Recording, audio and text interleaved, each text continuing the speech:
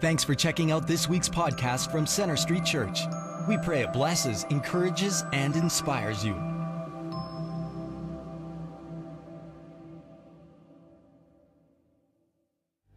Well, greetings to all of you.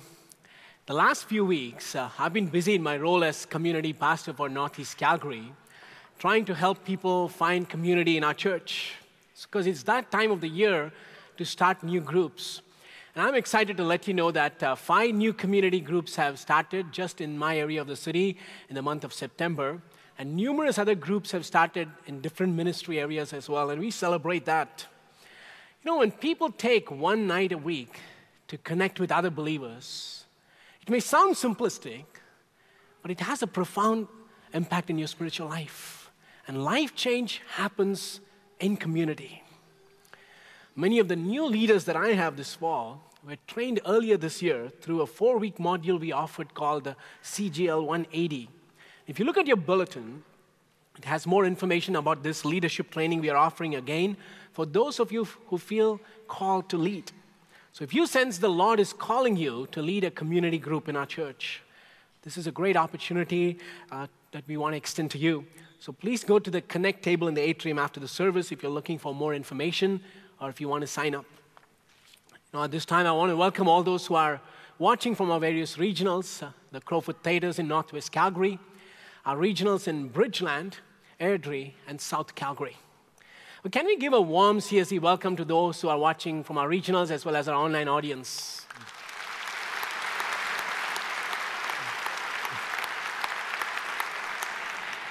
Oh, that's awesome. You know, as you read the Gospels, especially the Gospel of Mark and Luke, you will see that a frequent response of people to Jesus' works and miracles were a sense of awe and amazement. At least 30 times in the Gospels, we read about people being amazed at Jesus' teachings, his authority, the exorcisms he performed, and his miracles. That's not surprising, isn't it? And what else would you expect? Jesus was God in flesh. So when people rub shoulders with Jesus, they rub shoulders with God. When people saw Jesus' face, they saw the face of God. So a response of wonder and amazement in people is quite understandable. There are numerous times people were amazed at Jesus. But do you know that there are only 2 times in the Gospels where it explicitly says Jesus was amazed? Only 2 times. What was Jesus amazed at? It will take something really, really special to blow Jesus' mind, right? And his amazement had to do with people's faith and the lack of it. 2 ends of the spectrum. Jesus was amazed at faith, and he was amazed at the lack of faith. Once in the Gospels, Jesus was amazed at someone's faith, the faith of a Roman centurion. Jesus commended him more than anyone else in Israel. And we will look at this fascinating story in Luke chapter 7 the next time I preach in a couple of weeks' time. But there's a second instance in the Gospels when Jesus was amazed at the lack of faith of those who were closest to him, the people from his own hometown. And that's the passage I want to focus today as we take a closer look at their amazing unbelief. Would you please stand as we read our text from Mark chapter 6, verses 1 to 6.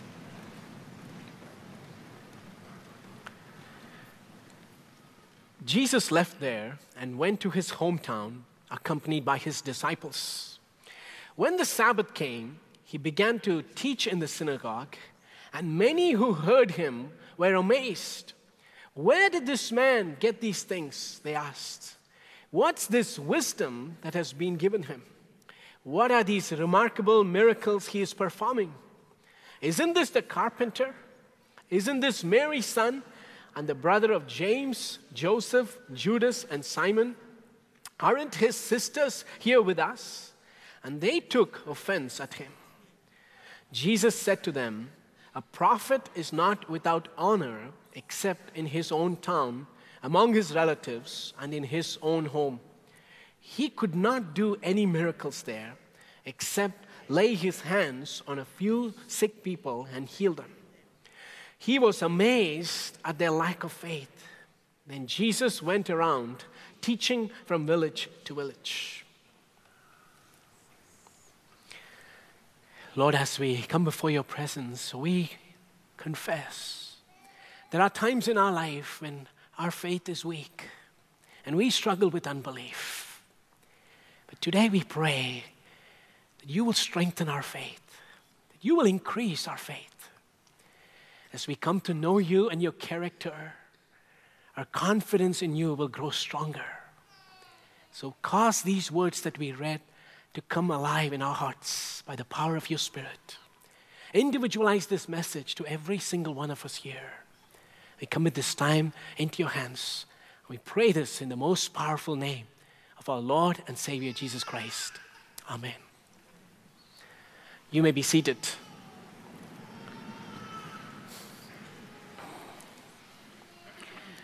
Justin Bieber was born in the small town of Stratford, Ontario, with a population of about 30,000 people. His YouTube videos propelled him to worldwide fame and turned him into a celebrity at age 14. After all the crazy reputation and acclaim he has received, this small town has cashed in on Justin's popularity. So in the website visitstratford.ca, you find these words. Everybody knows it. Justin Bieber is from our town. He's a Stratford, Ontario boy. And he's our favorite pop star. And although he's now an international musical sensation, he still comes back regularly to visit his good friends.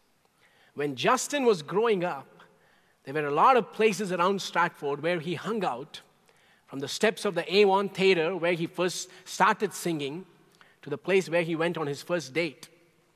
We've created a map to help you take a tour of Justin Bieber's Stratford.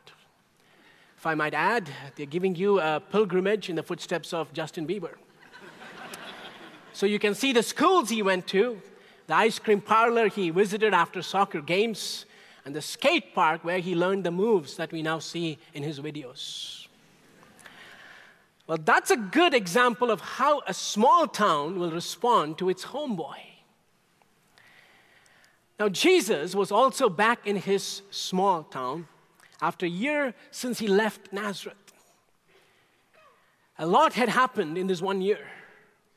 Jesus had launched his public ministry and announced that he was the Messiah. And reports started spreading about his authoritative preaching, the works he performed, opening blind eyes, cleansing the lepers, healing the diseased, and casting out demons. Jesus' reputation just began to grow, and everyone started asking this question, who is this? A year had gone by, and Jesus' popularity chart had started to climb. And now Jesus was back in his hometown, visiting the synagogue that he had attended for 30 years. It was the same place where Jesus had received spiritual training. Detailed instructions on the laws of the Old Testament, and he had probably heard hundreds of sermons around this theme. But that day was special because it was Jesus' turn to preach in the synagogue, and it was a significant occasion that stirred up the sleepy little town. And you have to know something about Nazareth. Nazareth was a small town of less than 2,000 people. Tiny, insignificant, and unheard of. There are over 650 references to Jerusalem in the Old Testament, but Nazareth completely escapes the attention of the Old Testament writers. Yet it is in this obscure agricultural community that the Son of God would spend the first 3 decades of his life. And if you have lived in a small rural community, you know that everyone knows everyone. Someone said there's not much to see or do in a small town, but what you hear sure makes up for it. So the people of Nazareth knew all about Jesus. They'd seen him grow from a little toddler to a grown-up man. They knew that Jesus was their friendly neighborhood carpenter. And now it is astonishing to see their reaction to Jesus' ministry among them. The people of Nazareth were not giving raving reviews about their home star. You don't hear the people of Nazareth say, "That's our boy. We knew that he was always in a league of his own. It's no surprise. He was a prodigy. We knew long time ago that this child was destined to be great." You don't hear those words. But what you hear are words of scorn and sarcasm. And what is strikingly amazing here is their unbelief, to the point even Jesus was stunned by it. The people of Nazareth missed out on so much because of their unbelief. We all have heard of how powerful faith is. That faith as small as a mustard seed can move mountains. But do you know the power of unbelief? Unbelief is also a spiritual force, and it robs us of God's blessings. Unbelief doesn't just hinder the work of God, it even limits what God intends to do. Mark chapter 6, verses 1 and 2 opens with these words. Jesus left there and went to his hometown, accompanied by his disciples. When the Sabbath came, he began to teach in the synagogue, and many who heard him were amazed. The people of Nazareth had invited Jesus to teach them on this Sabbath day. They've heard all these wild reports about Jesus, and now they wanted to verify it for themselves. Jesus, on his part, came to Nazareth not to show off his skills, not to make a statement, but he wanted to establish God's kingdom in Nazareth. He desired that the folks who were closest to him would hear the good news and come under the reign and rule of God. Jesus longed to share the gospel with people in his own neighborhood. And when he spoke in the synagogue that day, there was rapt attention. Eyes were riveted on Jesus. What is the popular preacher going to say? There was pin-drop silence, and everyone was looking towards Jesus. And what they heard that day was pretty significant. It was profound and convicting, and our passage tells us that they were amazed at his teaching. Now, what did Jesus teach in the synagogue that morning? The Gospel of Matthew and the Gospel of Luke also record this incident of Jesus coming to Nazareth. Most scholars agree that all three Gospels are referring to the same episode. Now here is Luke chapter 4, verses 16 to 21, where you see Luke's version of Jesus' visit to the synagogue in Nazareth. He went to Nazareth, where he had been brought up, and on the Sabbath day he went into the synagogue, as was his custom. He stood up to read, and the scroll of the prophet Isaiah was handed to him. Unrolling it, he found the place where it is written, "The Spirit of the Lord is on me, because he has anointed me to proclaim good news to the poor. He has sent me to proclaim freedom for the prisoners and recovery of sight for the blind, to set the oppressed free, to proclaim the year of the Lord's favor." Then he rolled up the scroll, gave it back to the attendant, and sat down. The eyes of everyone in the synagogue were fastened on him. He began by saying to them, "Today the scripture is fulfilled in your hearing." The people of Nazareth that day did not hear a typical sermon that morning. They were unlike the words of a rabbi or a teacher who would expound the Old Testament law. This was not just another dull discourse about obeying the laws of God or explaining the hope of the future kingdom that was going to come. But what they heard that day was radical. Jesus spoke of the kingdom of God as a present reality that he was initiating. And when Jesus said, "The Spirit of the Lord is upon me," he was claiming himself to be the anointed one, the Messiah. And Jesus was not just proclaiming good news, he declared that he was the good news. And he announced that the good news of his coming will heal the brokenhearted, bring liberty to the captives, recovery of sight to the blind. It will set the oppressed free, and it will launch the year of the Lord's favor, the year of Jubilee.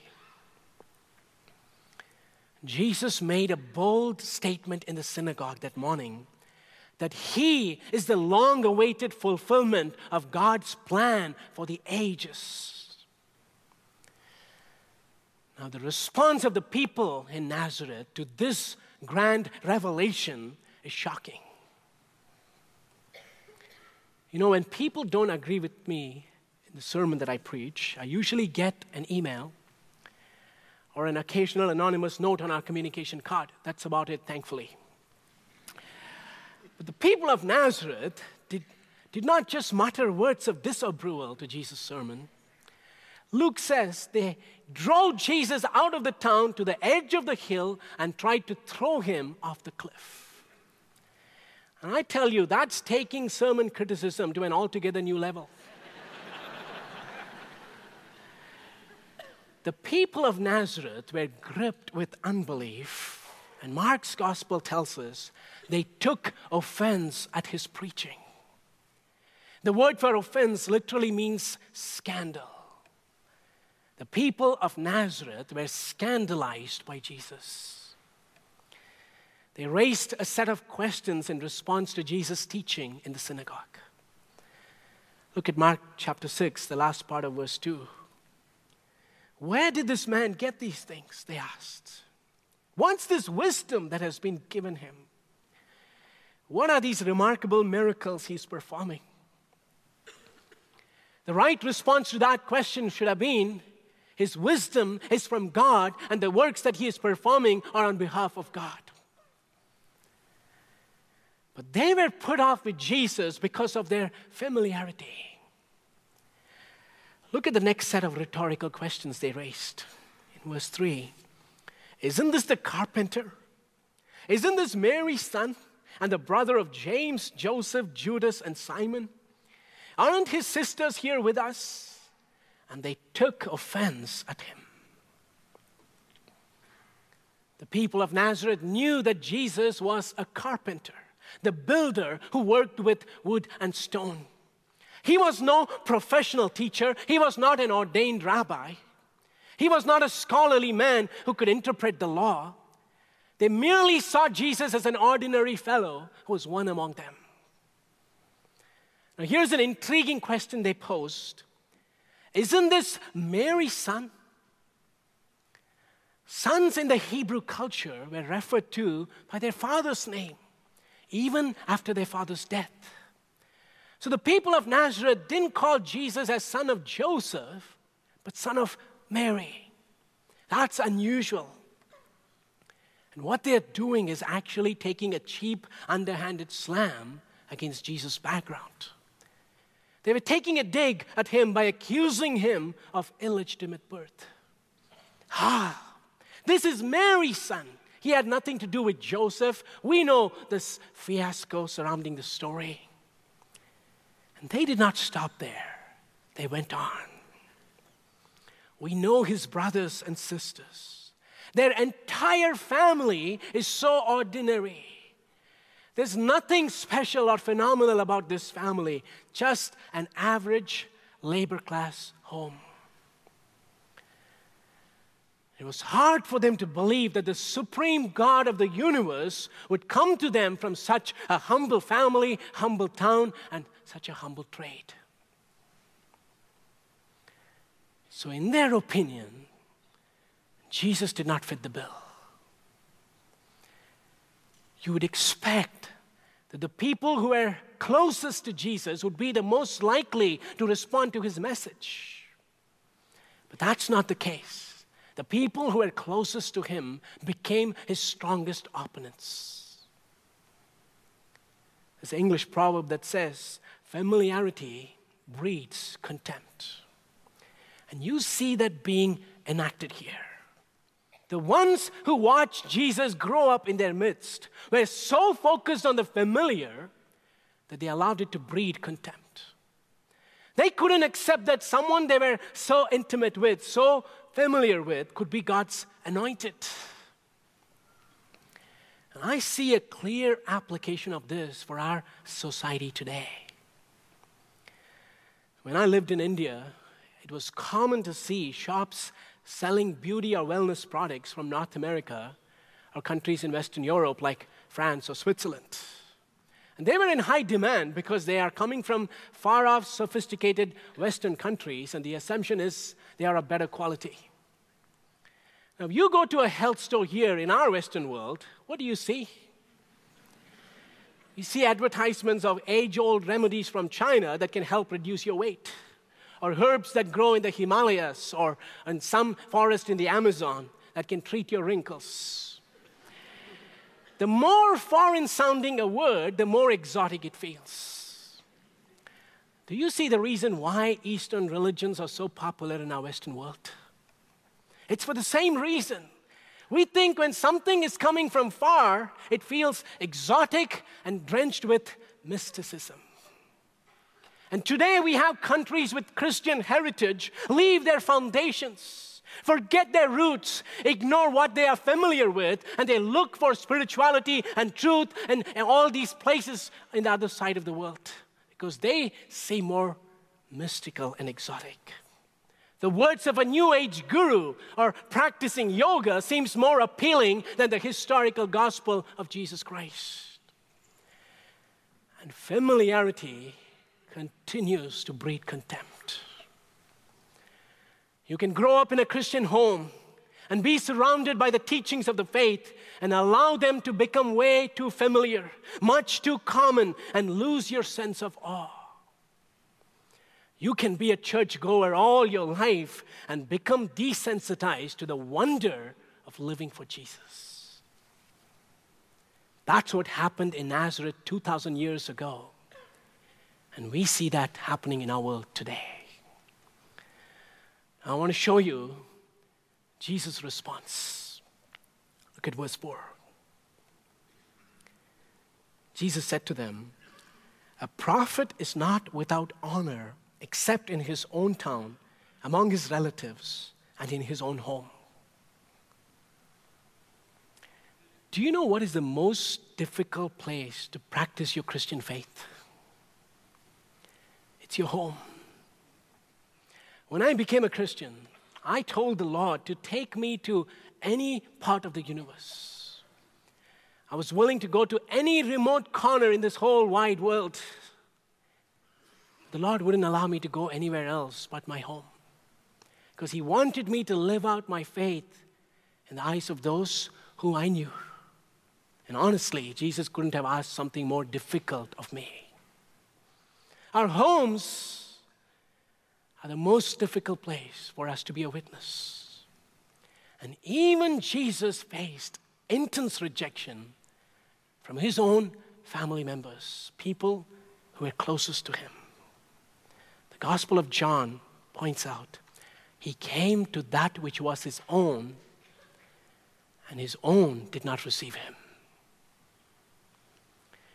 And you can see the impact of this rejection on Jesus. Jesus did not expect it. He had the best intention of seeing His town believe in the good news. But the hardened hearts of His people troubled Jesus. Now look at verses 5 and 6. He could not do any miracles there except lay His hands on a few sick people and heal them. He was amazed at their lack of faith. What you see here on full display is the power of unbelief. Jesus could not do any miracles there except heal a few sick people. In the previous chapter, Mark chapter 5, Mark records some inspiring stories of faith. If you remember, I preached a sermon series last year called Mighty Savior. And we looked at these stories in Mark chapter 5. The deliverance of the man with a legion of demons, the healing of a woman with the issue of blood, and the raising of Jairus' daughter from the dead. Through these miracles, Jesus established his power over demons, sickness, and death. And in Mark chapter 4, he even calmed a furious storm and demonstrated his power over nature.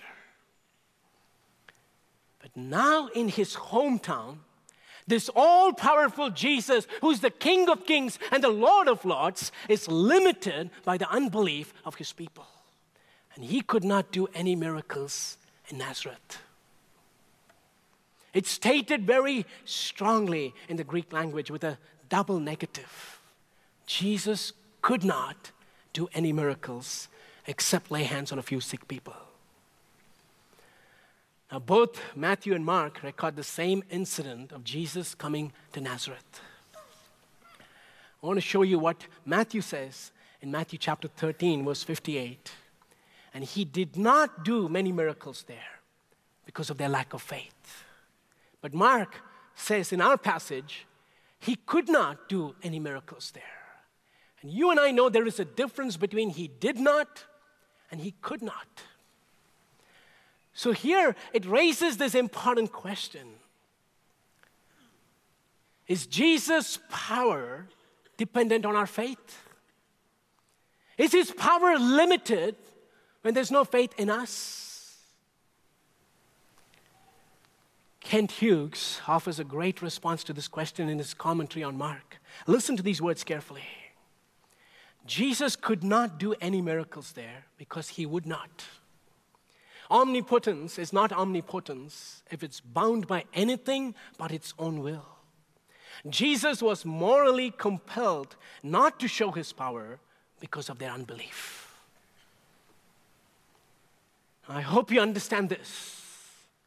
It's not that Jesus is unable to move in power because of Nazareth's unbelief, but he was unwilling to move in power because of Nazareth's unbelief.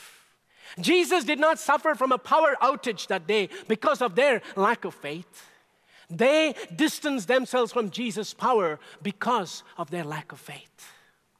Jesus is omnipotent. There's nothing that can hinder him or stop him from doing what he wants to do.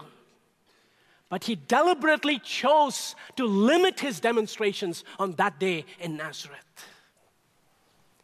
His original intent was to see his hometown get saved. The people he grew up with to experience the healing and delivering power of the gospel. But it's almost like his hands were tied because of the environment of unbelief that stopped him from doing a mighty work that morning.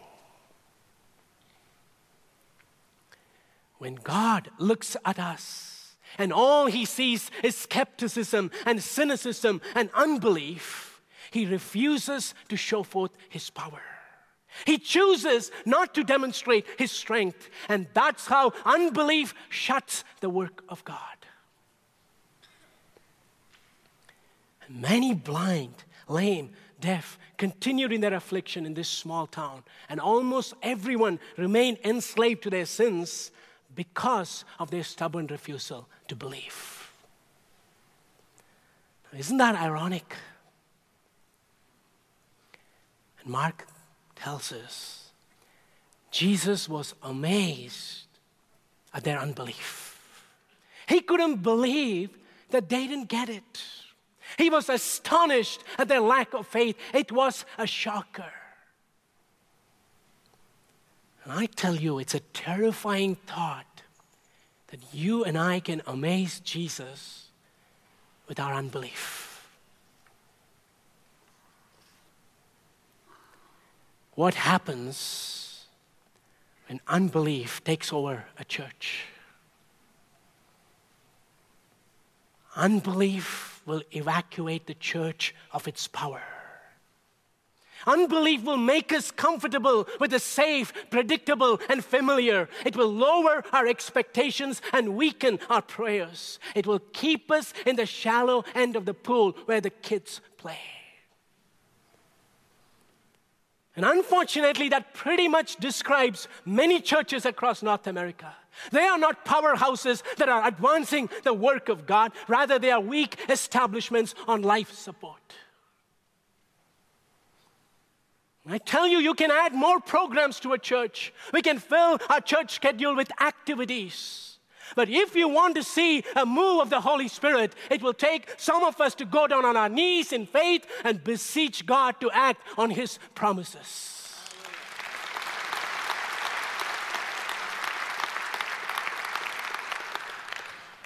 Hebrews chapter 11, verse 6 declares emphatically, but without faith, it is impossible to please Him. For he that comes to God must believe that He is, and that He is a rewarder of those who diligently seek Him. Without faith, there's no way you and I can please God. What kind of faith is this? Faith is believing God can do what He says He will do. It's taking God at His word. And every mighty move of God is always preceded by strong people of faith who believed no matter how dark the circumstances, the Lord will stay true to His promises. And if you want to see the power of God at work in your life, and if you want to see the power of God at work in our church, then faith is a prerequisite. Because faith is the link to avail God's power. Faith in itself has no power of its own, but it connects us to the power source. Just like when we insert the plug into the socket, we access electricity. In the same way, faith puts you in touch with the living God. I want you to imagine for a moment what it would be like if people come to church every weekend believing that God is and He's a rewarder of those who diligently seek Him. I want you to imagine what it would be like if you live every day of your life holding on to this promise that if you live wholeheartedly for God, He will reward you. You know what it would do? It would raise your level of expectation. We will start believing God to change lives of those who are around us. There will be a fresh outpouring of God's Spirit, and Calgary will be turned upside down.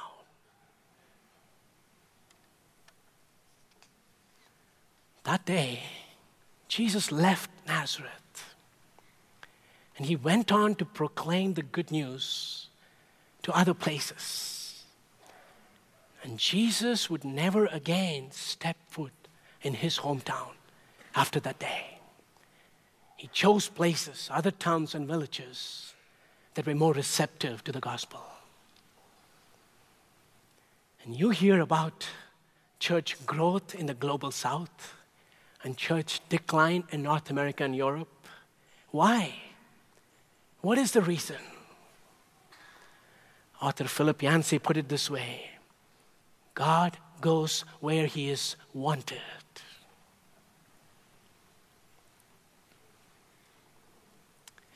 I want to close with this true story that illustrates what the Lord can do when He sees authentic faith in us. The late Dr. Howard Hendricks tells the story about Dallas Theological Seminary, where he worked as a longtime professor.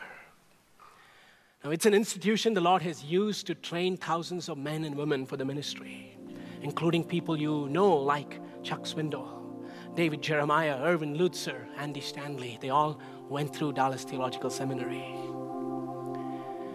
Shortly after this school was founded in 1924, it almost folded because they ran into deep financial challenges and came to the point of bankruptcy.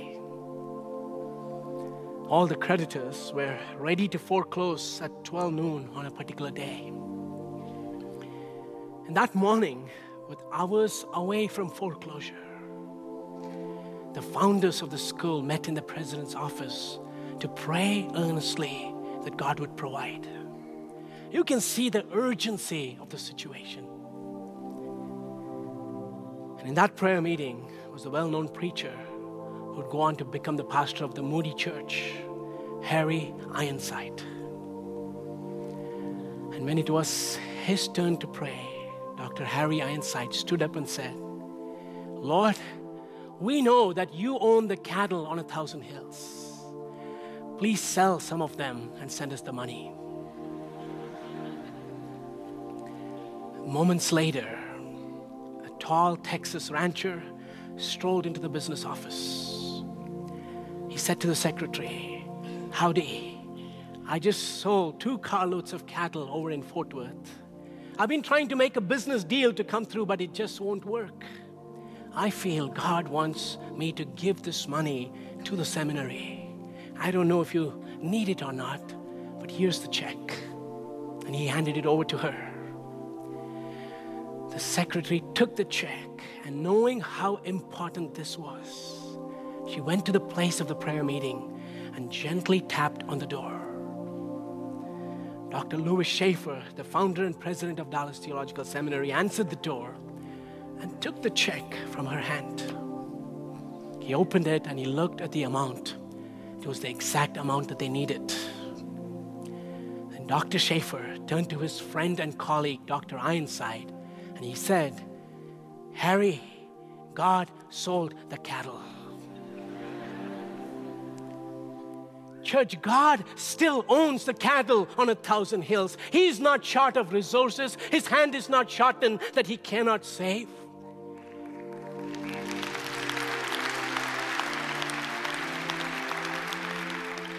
He is well able to meet all of our needs according to His riches and glory in Christ Jesus.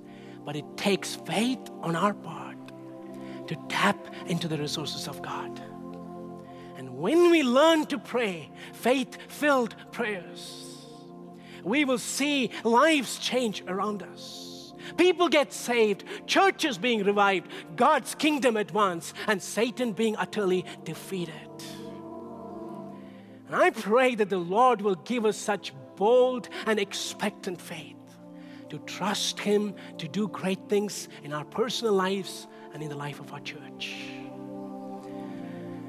I'm going to ask all of us to stand as we come to an end.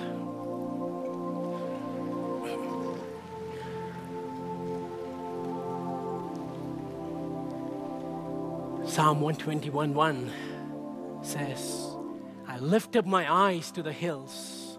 Where does my help come from? My help comes from the Lord, who's the maker of heaven and earth. If you come here today with a pressing need in your life, I want to point you to the source where your help is going to come from. The Lord, who's the maker of heaven and earth. So this time, as we maintain a moment of silence, reach out to Him by faith. Whatever need is that you're facing, cry out to Him because He hears our prayers. Express your dependence on Him. And God will show up in this place. God will hear our prayers and cries. God would do great things beyond our imagination. It's time for us to believe that, hold on to that, and see Him at work. So if you have come with a need, would you use this time to stretch your hands towards heaven and ask for help? Come before Him with a childlike faith and ask Him to intervene in your life. Let's maintain a moment of silence and I'll close us in prayer.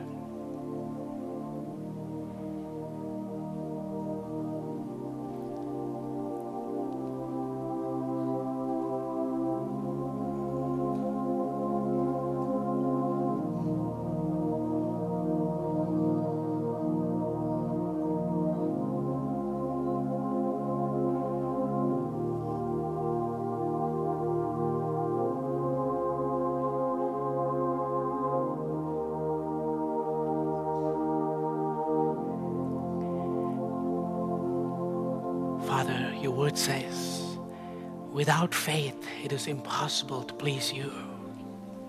So we come before you today as little children, expressing our desperate dependence on you.